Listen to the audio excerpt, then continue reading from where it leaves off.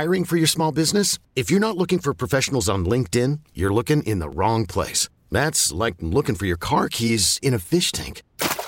LinkedIn helps you hire professionals you can't find anywhere else, even those who aren't actively searching for a new job but might be open to the perfect role. In a given month, over 70% of LinkedIn users don't even visit other leading job sites. So start looking in the right place. With LinkedIn, you can hire professionals like a professional. Post your free job on linkedin.com/recommend today. We get it. Attention spans just aren't what they used to be. Heads in social media and eyes on Netflix. But what do people do with their ears? Well, for one, they're listening to audio. Americans spend 4.4 hours with audio every day. Oh, and you want the proof? Well, you just sat through this ad that's now approaching 30 seconds. What could you say to a potential customer in 30 seconds? Let Odyssey put together a media plan tailor-made for your unique marketing needs. Advertise with Odyssey. Visit ads.odyssey.com.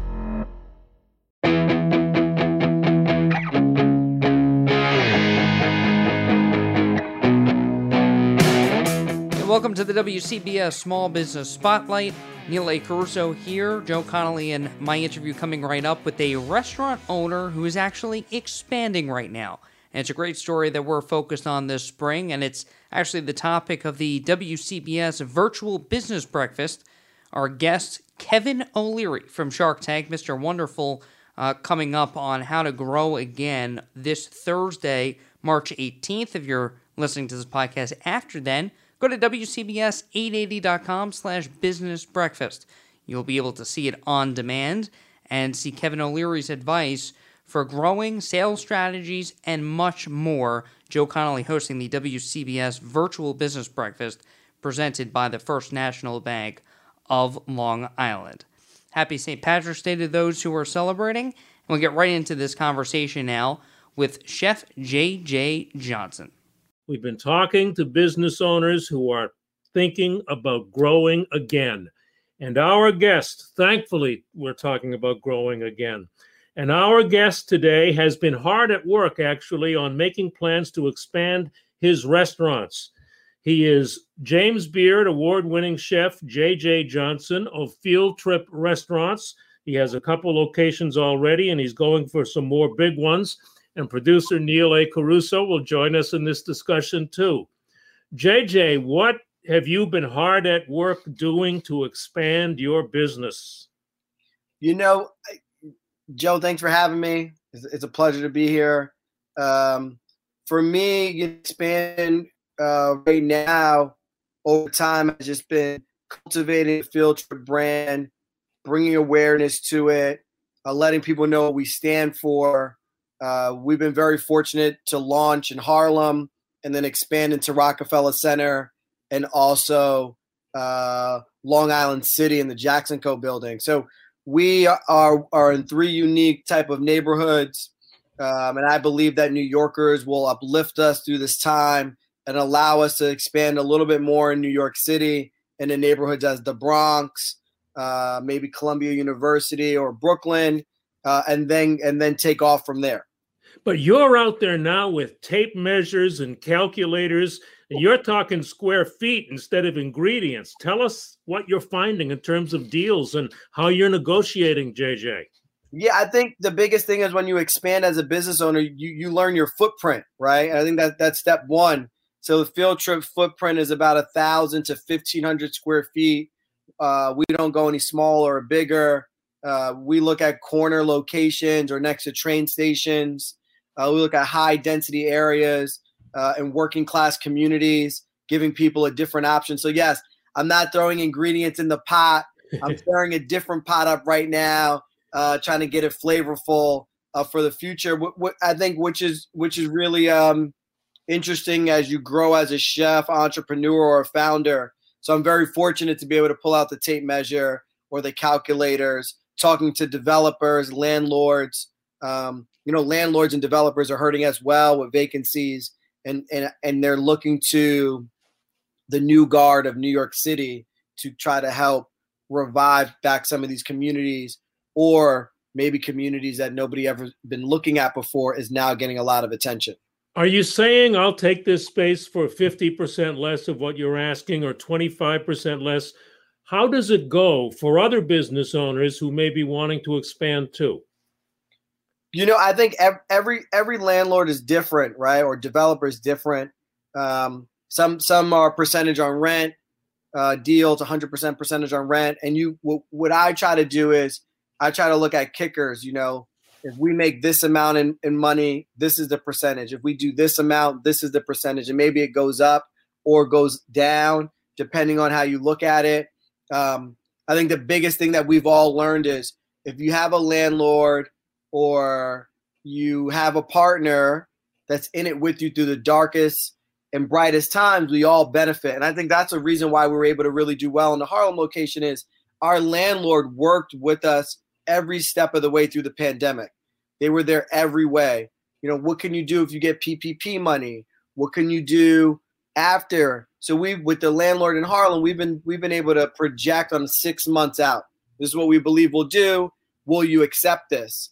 And then moving forward, really pushing on percentage on rent deals with landlords. If we excel our sales, you make money. If we don't do well, you don't do well. So it's more of a partnership than just, writing a check every month. Were you even hearing of paying only a percentage of rent when you opened your first location a couple of years ago? It's something that I actually teased out there to our landlord at that time. Really? Interested in a base rent with a percentage. They kind of laughed at me and said, some business, a lot of storefronts are tied to landlords' mortgages. So they can't go to the mortgage company and say, hey, I have a percentage on rent. But what you could do is say, I'll pay this base. And if we exceed this, then the percentage on rent kicks in. So I think you can really finagle it. But no, percentage on rent deals, I was only hearing for big 1%ers in the food world or outside the food world in large locations doing development deals with Related or Brookfield, things of that nature. They were doing a percentage on rent deals with those players. The small landlords were kind of just like, give me a set amount and can we work here? But COVID has reset the industry across the board, and we need business in storefronts, and landlords are getting creative. Even mortgage companies or lenders are getting creative as well. Wow. Neil. So, Chef JJ, I hear you talk about low rents. Obviously, that's the big key to expansion. But do you think that the industry is changing somehow that could be beneficial to getting in right now? Yeah, 100%. Super beneficial for the restaurant industry to get in.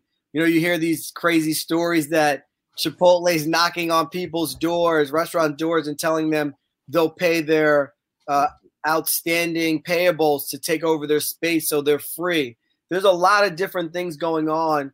And if you are expanding a restaurant right now, you could get into the restaurant space, taking an existing space. You can open between $100,000 and $300,000, which before that was $500,000 to $750,000 because first and last month, security deposit. There's a lot of things that go into that opening cost. You could probably build out a space with a good landlord partner or developer partner for maybe between $500,000 and $750,000 with them contributing to the cost. So yeah, I've been telling my friends, my peers, go out there, see the market space. You never know. Maybe you can relocate your restaurant that you have now to a better location. Maybe you are able to expand because you have a little bit of money in the bank. There's a lot of different things out there. And I think that's what makes New York City the mecca, because everybody gets so creative after instances like this. Yeah, we come together. Chef JJ, what would you say would be the key for other business owners in restaurants and maybe hospitality as an extension to turn things around? I'm a community guy, and I think really being able to attach yourself to the community is really key. Not just cooking food or selling a product. Really get to know your community. There's a lot of communities that we believe are very wealthy communities, but there are people in that community that need help. Somebody needs help. Maybe there's a nonprofit. Maybe there's a food bank. Maybe there's a battered and shelter home. And if you show that you're enriched in the community, more doors will open up for you and help everybody turn around. As you just said, Neil, like we stick together. And I think that's really big for all business owners to look at. And that's what really gave people insight of who Field Trip was. We were feeding frontline workers, families, and children in need. We still do it to date. And I think that allows people to say, okay, maybe I can get rice from Popeyes or the Bodega or the Caribbean restaurant, but I know if I spend my $12 or $13 here at Field Trip, I actually know where that money's going, what they're doing, and that's very important now, I think, for the consumer spend. Do you put your sign up Field Trip at a location where you're serving essential workers, or do you rely on word of mouth? How do you let people know you're doing that? That's a good one. In the beginning, we never put stickers on boxes. We never put anything in there. We're like, oh my God, it's a missed opportunity. But word of mouth came, the delivery people drop off the food. There's somebody there. Well, where's the food coming from today? Oh, it's coming from Field Trip. Somebody eats that food, says it's delicious. It spreads around. Oh, did you get the Field Trip stuff? So word of mouth is always the best. We could always do stronger marketing efforts across the board. Putting stickers on bowls, branded boxes, branded bags. But for us, at the end of the day, it was just about feeding people and making sure they got something delicious in the hardest time. How are you looking to market your brand moving forward? So I think the key for us, if we look at a community like the Bronx, where we get a lot of consumers that come down to Harlem, we'll go through community activists. We'll partner up with nonprofits before we come into that community. And we'll excel that way because that's just part of our ethos and our brand. It's something very authentic. And then I think building brands in communities are hiring from certain communities, enriching that community. But from a brand standpoint, marketing is always on the top of my mind. That's a calculator, Joe. I'm always pressing to see if we can afford the marketing firm or the person to come in-house, because when I look at the bigger brands, their marketing efforts are so strong that they're always on the top of your mind. When was the last time you were in a kitchen? Are you making sure that the food is being done correctly, JJ? You got to be in 16 places at a time now.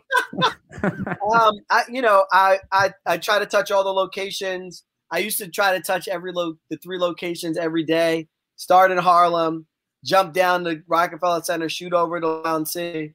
But then I realized I was wasting time doing that, traveling. So, I'll spend one day Harlem, one day Rockefeller Center, one day Long Island City, but also hiring infrastructure, director of operations, Lisa Cash, who's very ingrained in the business. So we split our time. If I'm in one unit, she's in the other unit, really empowering our managers. But there's always spot checking. There's always making sure the food is delicious. If the food isn't delicious, nobody's coming back. Doesn't matter how strong our marketing efforts are or what we do in the community. If you come in there and it's not good, you're going somewhere else. Straight up. Well, you are getting it down. You're figuring it out on the fly, because business owners have told me that the most difficult expansion is your second expansion, because all of a sudden now you're going to be in 2 places at once. So you appear to have some experience here in expanding and seem to be confident that you will be able to scale up without harming quality and even improving it. Yeah, I mean, quality is the key. I mean, one into 2021, consistency. How do we get to consistency? And it's hard. I'm not going to lie to you. It's very hard. Tasting the barbecue sauce on the crispy chicken bowl. You look at the color, you look at the consistency. That one is darker, that one's lighter. So you do think about that as you roll out more units. Will you have a commissary space? How will this work? So it is very hard, but Unit 2 is extremely difficult. In the conversations I've had with CEOs with Cava or Chopped or Founders Table or Sweetgreen, second location of a lot of places almost tanked the whole company. Shake Shack development guy I spoke to said they had a location in Florida many people never even knew. And luckily, Danny Meyer had a lot of cash in the bank, or that could have taken out the whole Shake Shack. So that is my fear in all of this is, 1 bad week, 2 bad weeks could hurt a whole company if one unit is doing well and the other one isn't. So it is a risk, but if you know me, I'm a risk taker. And I always hear my buddies in the stock market say, double down right now because it might hit. So we've doubled down, but we're going to move in a very slow, consistent pace till we fully get our footprint before you start seeing us, Joe and Neil, popping 20, 30, 40, 100 of these out. That won't be smart from a company standpoint. It must be challenging to lose your grip. I mean, restaurant owners by nature are so hands-on. Joe and I have seen it. So it must be difficult for you to delegate and hope, as you say, that your product is consistent across the board. Yeah, I think I'm fortunate that I have friends and family that eat inside of Field Trip a lot. We really pay attention to reviews heavily on all platforms, Yelp, Google, TripAdvisor. We listen to what people have to say. And the biggest thing for me is I'm as good as my managers are in my unit. I'm as good as my director of operations. So I'm trying to hire the best people in these times to really own something that they potentially didn't create, but make them believe in it. And I think that's how we all succeed. When I look at places like Chick-fil-A, even McDonald's, right? These franchisee owners or these business owners, these people that have been with the company so long that are now owners. Read an article about Chick-fil-A lady was there for 17 years and now an owner. That means that Chick-fil-A, she's going to probably be better than the founders or the CEO because she takes really deep-hearted ownership into it. So I'm trying to follow footsteps in those areas. And the biggest thing for me right now is employing as the industry is crumbling and people don't have jobs. That's a big reason for expansion for me. Where'd the name Field Trip come from, JJ? Field Trip came from field is for all the rice fields in the world. Trip are for all the trips I've taken and where I've cooked at Israel, Singapore, India, Ghana. Rice was always at the center of the table. So when you come in a Field Trip, whatever bowl you get, you're on a field trip. You're going somewhere in the world that I've been to or that I love the way they cook rice there. And bottom line, commercial rents in New York right now are down 25 to 30%, or what is your general impression? Yeah, commercial rent is down 30% in New York City, easily. And maybe 50, 60%, depending on what neighborhood you're in, right? If you're in Midtown, 50% easily, right? Wow. If you're in some of these hubs of New York City that most people aren't looking at where business is doing well, maybe those rents are up a little bit. But overall, 30 to 50% rent is down. So like I said to people, if you are looking to open a restaurant and you're able to get a good capital, it might be a good time to open up and hold on tight. I used to say 6 months we would be back. Now I think more around right after Labor Day. I think buildings will be at what I call about 30 to 50%. I don't think any building is coming back 100%. I don't think that's possible. Thanks for listening to the WCBS Small Business Spotlight. For Joe Connolly, I'm Neil A. Caruso. Don't forget to subscribe to the Small Business Spotlight and watch our videos every Wednesday. We publish a new one at WCBS880.com/spotlight. And a reminder that the WCBS Virtual Business Breakfast with special guest Kevin O'Leary from Shark Tank will stream Thursday, March 18th, beginning at 9 a.m. It will be available on demand after that at WCBS880.com/business breakfast. Some exciting ways to grow again. We hope you enjoyed this podcast, and we'll talk to you soon.